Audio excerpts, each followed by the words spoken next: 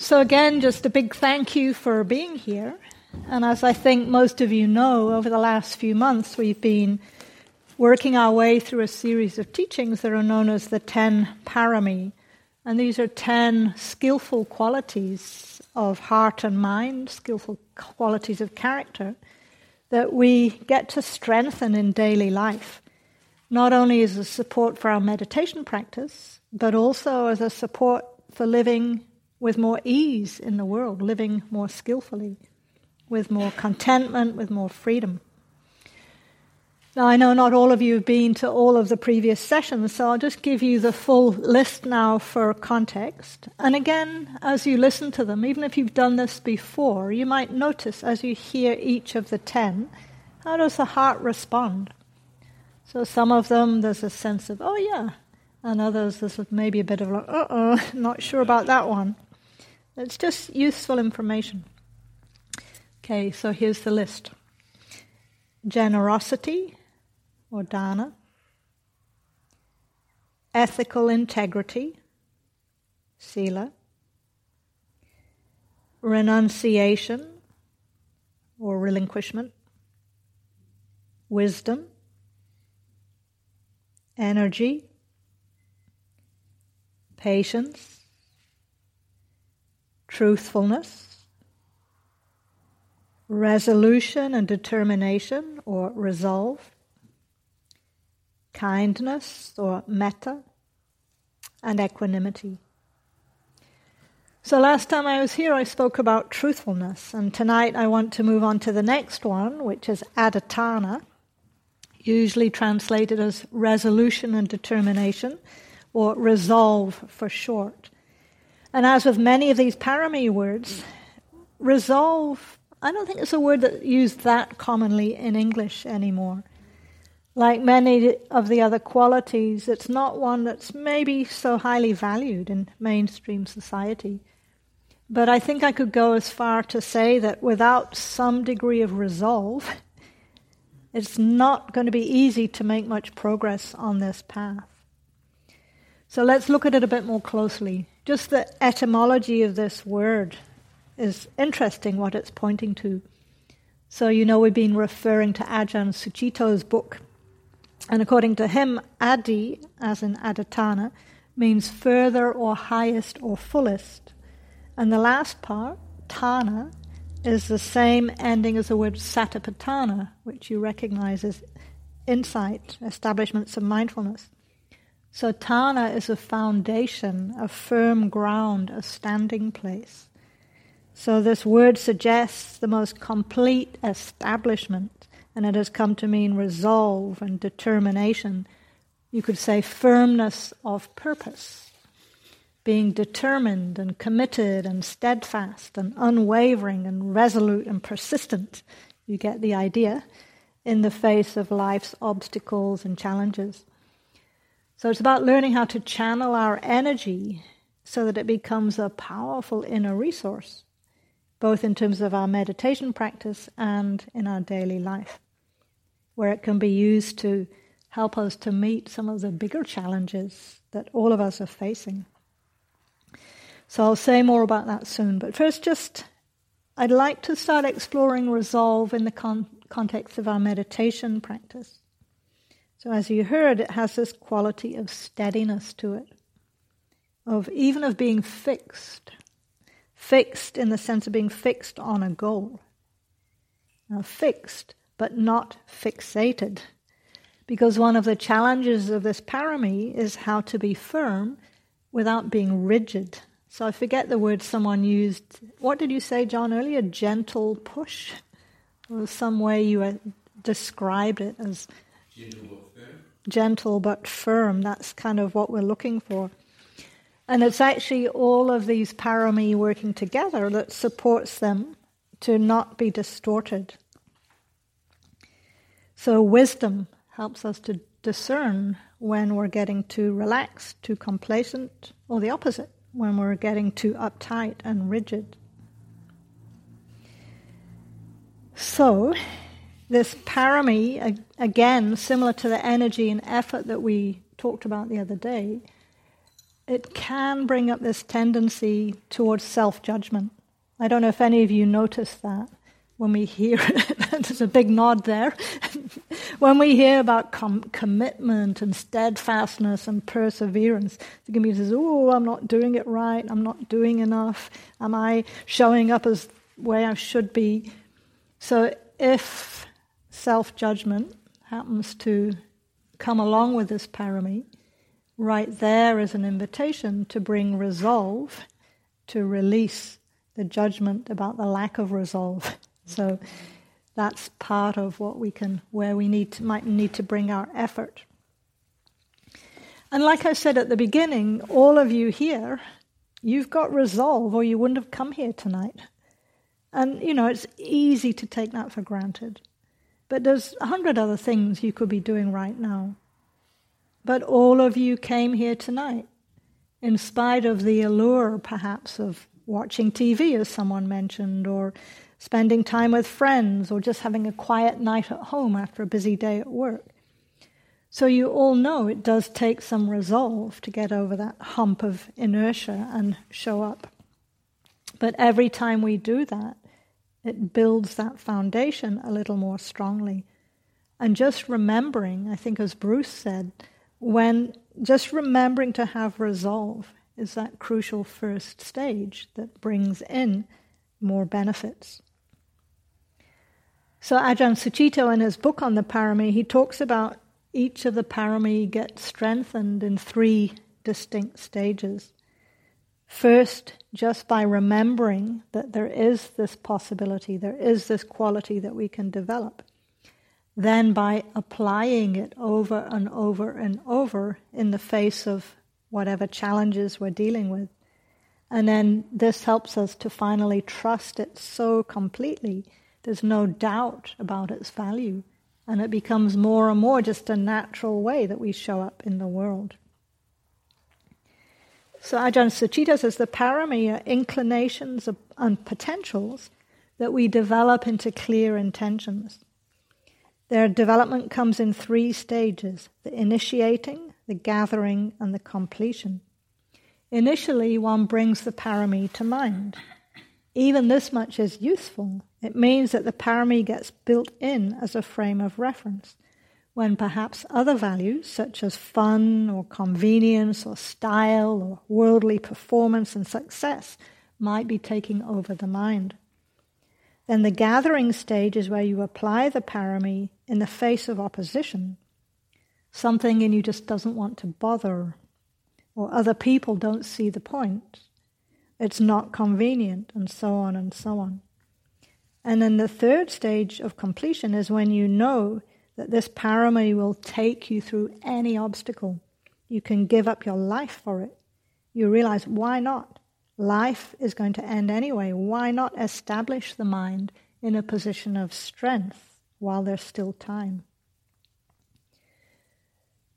So this first stage, the initiating stage, just bringing the topic of the pāramī to mind, like we did earlier, just remembering, contemplating, there is the possibility of resolve, can be surprisingly powerful.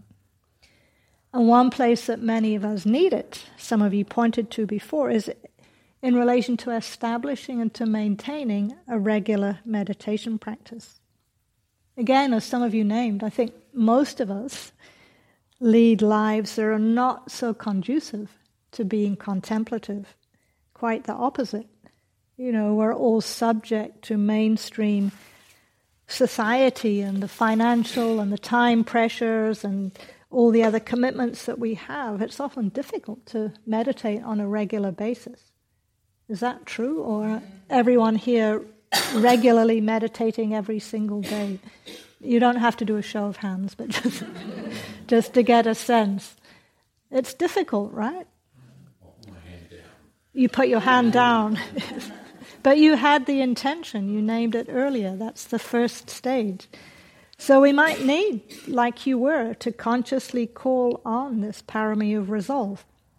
When, for example, the alarm goes off in the morning, and our intention that we set the day before to get up and meditate straight away gets a little bit wobbly. Right there, Can you remember the quality of resolve? And just do it.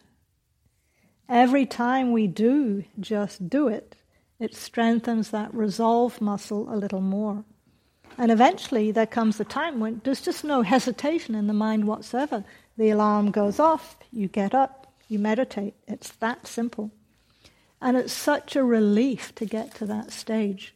Because then we realize, at least in my experience, before that, how much time and energy gets wasted in that negotiating and rationalizing and justifying and wondering and trying to convince ourselves and so on. So, for example, again, my own experience, I'd wake up and feel a bit tired. This little voice would say, yeah, just take today off. You've been pretty good this week. One day wouldn't hurt. And another voice would say, yeah, but it's better to keep the momentum going. And the other one would be like, but what about self-care? Aren't you supposed to be kind to yourself? Wouldn't that be metta? And the other voice, no, meditation is kindness in the longer term. And there will be this back and forth, and that in itself will be tiring. And so often I just go, and just hit snooze and go back to sleep. Now it's true, sometimes if I really was exhausted, it would be the wise thing to do to sleep. But most of the time that voice was just old habits, old conditioning, old patterns that were trying to resist my attempts to develop a healthier habit. And it took a while to recognize that inner dialogue as being itself diagnostic. Okay, what's going on here? Listening to these battling voices and just recognize, that's resistance. Don't feed it, just do it. So it sounds like some of you might recognize that syndrome, and I just encourage you, if yes, then see if you can remember this pāramī of resolve. And Thanissaro Bhikkhu, who's an American monk, he wrote about this. One translation for resolve is determination. And we can actually make formal determinations in our practice. Some of you here have done Goenka practice, so you might know the vow hour, where you make a determination, a vow to sit for the full hour without moving a muscle, without changing posture at all. So that's done in the service of strengthening resolve. Now Thanissaro Bhikkhu says making determinations can give strength to your practice. Otherwise you just sit and meditate for a while, and when the going gets tough, okay, that's enough for today. You don't push your limits. And as a result, you don't get a taste of what lies outside the limits of your expectations. As the Buddha said, the purpose of the practice is to see what you've never seen before, to realize what you've never realized before. And many of these things that you've never seen or realized lie outside the limits of your imagination. In order to see them, you have to learn how to push yourself more than you might imagine. So again, this gentle push, as John said. And another situation where resolve is often needed is when going on retreat. And again, you may have had this experience. There's a wave of inspiration, you sign up for a retreat, and then as the time starts to get closer, but wavering can start to creep in, might start to question that decision. And sometimes that wavering can be quite unconscious. And again, those voices start whispering, do you really think you're ready for this? Are you sure it's the right time? Hasn't your grandma not been that well lately? What good do you think this is going to do anyway? It'd be so much nicer just to go on a relaxing holiday. Go on. And so those voices can be so seductive, and at times people do give in to them, and they find all kinds of reasons why they need to cancel. And again, I'm speaking from my own experience as well. So we need to recognize these voices for what they are, as manifestations of doubt. And then kindness understands it's actually for our long-term welfare and happiness to go on retreat. And then resolve helps us to stay steady with that original decision. And often, some of you may have heard me say, I tell people the retreat actually starts when you sign up, not when you get to the retreat center. Because often when we do register for a retreat, all kinds of different inner and outer obstacles can show up. And if we understand that these obstacles are actually part of the process, they're to be expected, and that they're actually providing us with opportunities to strengthen our pāramī practice, then when we do eventually arrive at the retreat center, we'll be in even better shape to navigate the challenges and, of course, the rewards of being on retreat. So a few years ago, a student told me that they'd signed up to do the 3-month retreat at IMS, and it was coming up in about 6 months' time. And they said, but I don't know how I'm going to cope with the fear when I get there. And I said, well, how are you coping with the fear now? And they're like, oh, it hadn't occurred to them to start working with the anxiety and the fear now. They were waiting until 6 months' time when they arrived and anticipating that it would be overwhelming. But of course, the more we can start gradually metabolizing the anxiety and the fear now, again, the better shape we'll be in when we do eventually come to be on retreat. So this process of orienting to resolve begins with the initiating stage and then the gathering of it. The gathering stage, as Ajahn Sucitto describes it, is when you keep applying this pāramī in the face of opposition.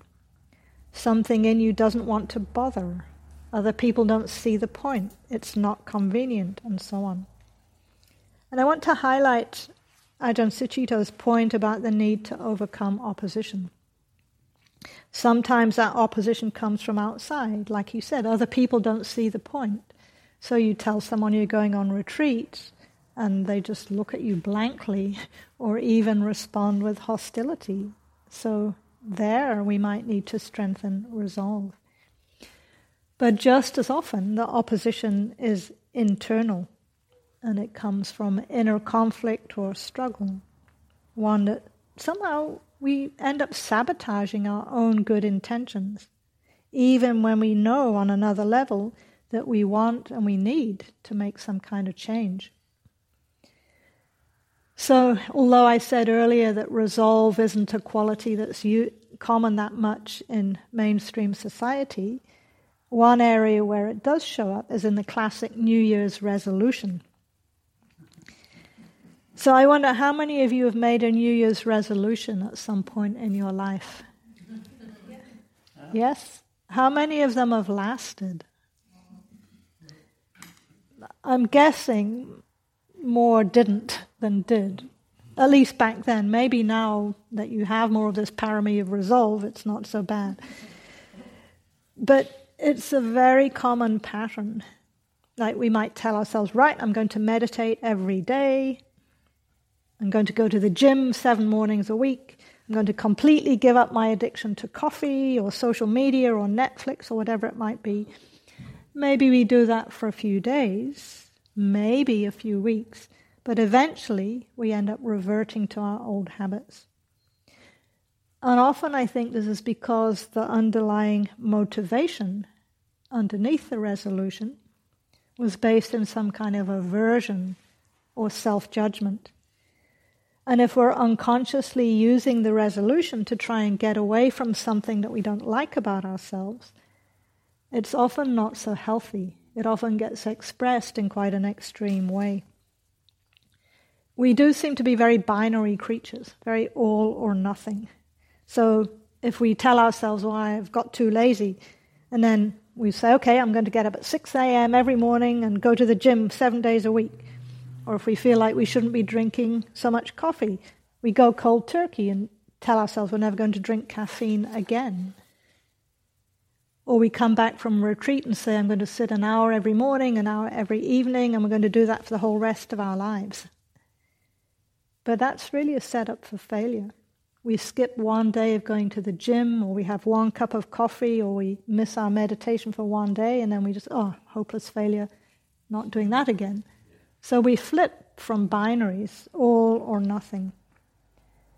But neuroscience has found, and I think the Buddhist teachings agree, that making small incremental changes over time is usually much more successful in the long run than these dramatic sort of all or nothing efforts. So what we need to do is pay attention to the attitude in the mind that's driving the resolve. Because if it's rooted in aversion or self-aversion, often it's not so sustainable in the long run. And I think perhaps this is why metta, kindness, comes right after resolve. Because kindness, goodwill, friendliness that Claire spoke about so beautifully last week, that can help soften the tendency to self-judgment and self-punishment. So again, sometimes when people hear this term resolve, they can think it's clenched-jawed, gritted teeth, grim determination. And if we find we're on that side of the scale, it may be good to soften up a little. On the other hand, if we find ourselves more in the apathy, complacency, half-hearted, then we might need to refresh the quality of resolve. So in a way, resolve is a kind of a muscle that we can train ourselves to bring to. And I just mentioned these two arenas that are a kind of a training ground. Resolve in terms of our regular meditation practice, resolve in terms of going on retreat. And the more we keep strengthening resolve in these arenas, the more available it's going to be for us when the stakes get higher, when we have to deal with the inevitable crises that life brings us, such as health challenges, or relationship stress, or financial worries, or just to name a few. Now, maybe not all of you here right now are having to deal with some of those bigger issues. Perhaps you have the good fortune at this moment to be living with relative ease. I don't know what's going on for all of you in your lives. But one challenge I know for sure that every one of us is affected by is the existential threat of climate change, the climate crisis. So for the short time we have left, I just would like to touch into how this pāramī of resolve, in fact, all the pāramī working together, might help support us to navigate this enormous global challenge that all of us are facing. Now, I know this is a topic we've touched into a few times in previous talks, but even so, just hearing this term, climate crisis, for many people, it evokes a subtle or not so subtle reaction of resistance. Maybe there's an inner shrinking or a looking at the time or a disconnection or a sort of stiffening into defense. At least that's still true for me sometimes when I hear this term. Part of me just goes, ugh. It can be quite slight, but I feel it. So I wanted to just take a moment to hear from any of you. When you hear this term climate crisis, what is your first intuitive, instinctive kind of response?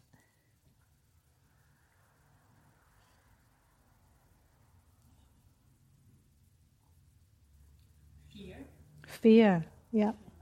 Yeah, right there in the belly or the solar plexus, yeah. I feel this kind of like dullness in my heart, like a kind of like numbing, almost like dissociative. Yeah. Like, numbing, yeah, numbing, dullness, dissociative, yeah, protection, right? Yeah, natural.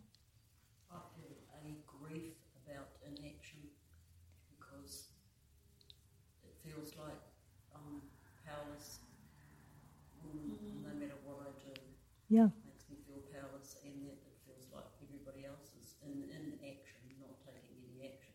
Yep. Governments and things, and it's really sad. Yeah, so grief, inaction, powerlessness, sadness. Sorry, the last bit? Grief about inaction. Grief about inaction specifically, yeah. Irritation, yep. You don't want to talk about it, don't want to go there. What's that?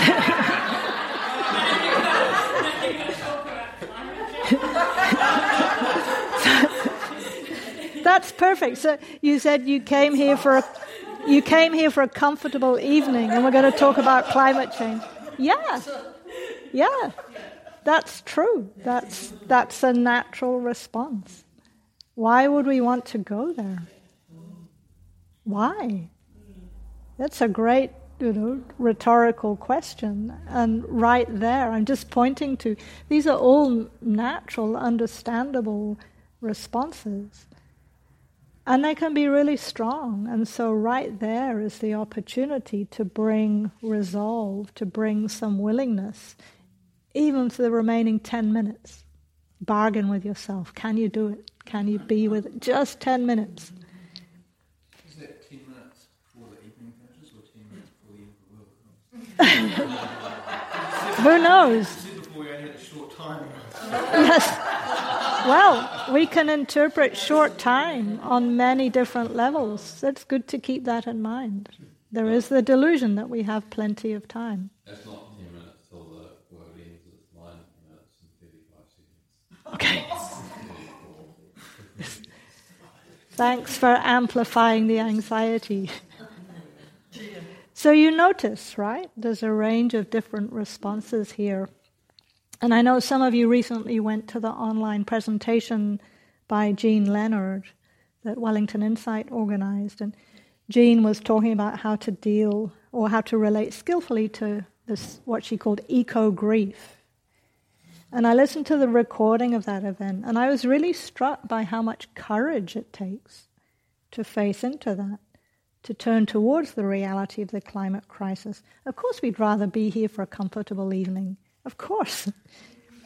So the resolve, the courage it takes to feel the pain, and to use that pain as a motivator to fuel resolve, to fuel determination, to keep looking at our own lives. Are we as powerless as we think? Are there ways we may be contributing to the problem and ways that we might be able to make change wherever possible? And as His Holiness the Dalai Lama says, it's always possible. Now, to be clear, he said that in relation to kindness. He said, be kind whenever possible. It's always possible. But we can think of that in terms of resolve.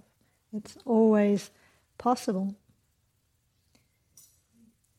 So the pāramī is supported all by each other, and part of the power of resolve comes from being grounded in our commitment to non-harming and to living simply, to relinquishing some of that rampant consumerism that's so embedded in these mainstream capitalist-based societies.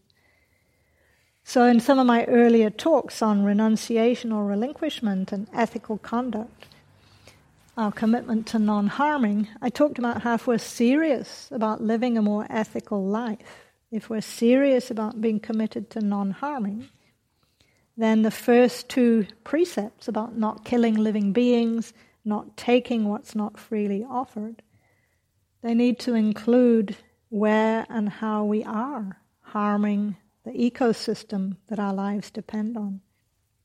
And in some areas we are going to have to renounce or relinquish some of the comfort and the convenience that most of us here, including me, are habituated to. And for most of us, this is where we need to bring in a lot of this power of resolve in the face of opposition. Again, as Ajahn Sucitto describes, something in you doesn't want to bother. Other people don't see the point. It's not convenient. I would add, it's not comfortable. For sure, it's not convenient to live in ways that help to reduce our impact on the planet.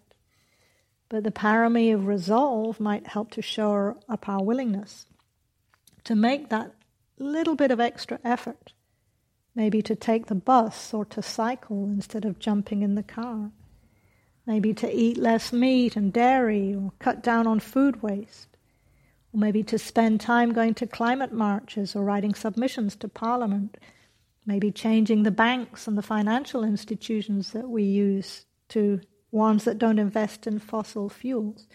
Just a few quick examples of actions we might take, or maybe have already taken. And in a moment, I'd love to hear from you what you all are already doing. Now, in all of those examples, we might face some inner opposition. Apathy, overwhelm, grief, maybe guilt or shame, as we look more carefully at our lifestyle. And here again, we need the pāramī of resolve to try to move us beyond the guilt and the shame and perhaps transform it into wholesome remorse. And that can help us have the inner strength to keep making the necessary changes. So this is also where we need some reinforcement from the pāramī of equanimity. So equanimity helps us to stay balanced in the face of truth. The truth that no matter how skillfully we try to live, we're still going to impact the environment around us. Having been born, we have to feed ourselves and clothe ourselves and provide ourselves with shelter and support our families if we have them. And in this whole process, all of us are impacted by hugely influential societal structures that can leave us feeling powerless, as Liz said, powerless to effect change on the scale that seems necessary. But here again, equanimity is an inner resource that can give us, as a serenity prayer says, the serenity to accept the things I cannot change, the courage to change the things that I can, and the wisdom to know the difference. Now, speaking of the societal level structures that all of us are embedded in, we're not immune to the dominant values of individualism and the consequent fragmentation and isolation and alienation that I think so many people experience these days. And these too can reinforce that feeling of powerlessness. So again, as Ajahn Sucitto names, other people don't see the point, and we can feel even more undermined and despairing. But fortunately, all of us here, we have the resource of this community, this Sangha. When we meet together like we are with like-minded people, people who understand the difference between short-term gratification and the deeper happiness that comes from living in alignment with the truth, living in alignment with our commitment to not harming, then our individual resolve is strengthened by the collective resolve, the group resolve.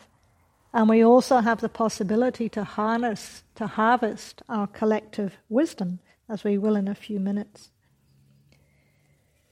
So in relation to this need for action on the collective level, I was heartened recently to read an article about different types of hope by Susanne Moser. She's a German climate scientist who now lives in the US, and she advises governments and non-profits and foundations about climate adaptation and the kind of changes we need to make to manage this world. And I posted this on my website recently, so some of you may have seen it, but I think I'd like to read just a little bit from what she says. Towards the end of the article, she talks about all different types of hope in relation to the climate crisis. And she says, hope doesn't hinge on a rosy picture of the future. I really believe that the amount of suffering and the amount of cruelty that we're capable of is very large. But I also believe that people do have a heart and are desperate for something other than what currently is. It involves relearning something that we once knew, at least on a species level. We keep talking about the 3 F's of fight, flight, or freeze, but there's a 4th one, and that's the one that actually helped us to survive. It's the forming of bonds. That's the 4th F, the forming of bonds or befriending. That's the piece that got us to cooperate as a species and recognize that we have greater advantage when we work together as opposed to everyone for themselves. This is biology. It's in the genetic history of our species. We're here because we cooperated. It's part of us. So the forming of bonds, or the befriending, that's what we're doing here. And in that process, we have the opportunity to strengthen our own and each other's resolve. so that all of us were better equipped to navigate the life challenges we're facing, including this ultimate challenge of the climate crisis. So I'll leave it there for now, because I'd like to hear from you. Thank you for your attention. Thank you for some willingness to be uncomfortable.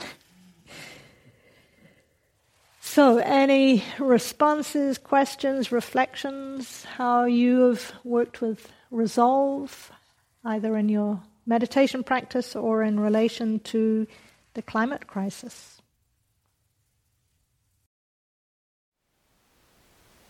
Thank you for listening.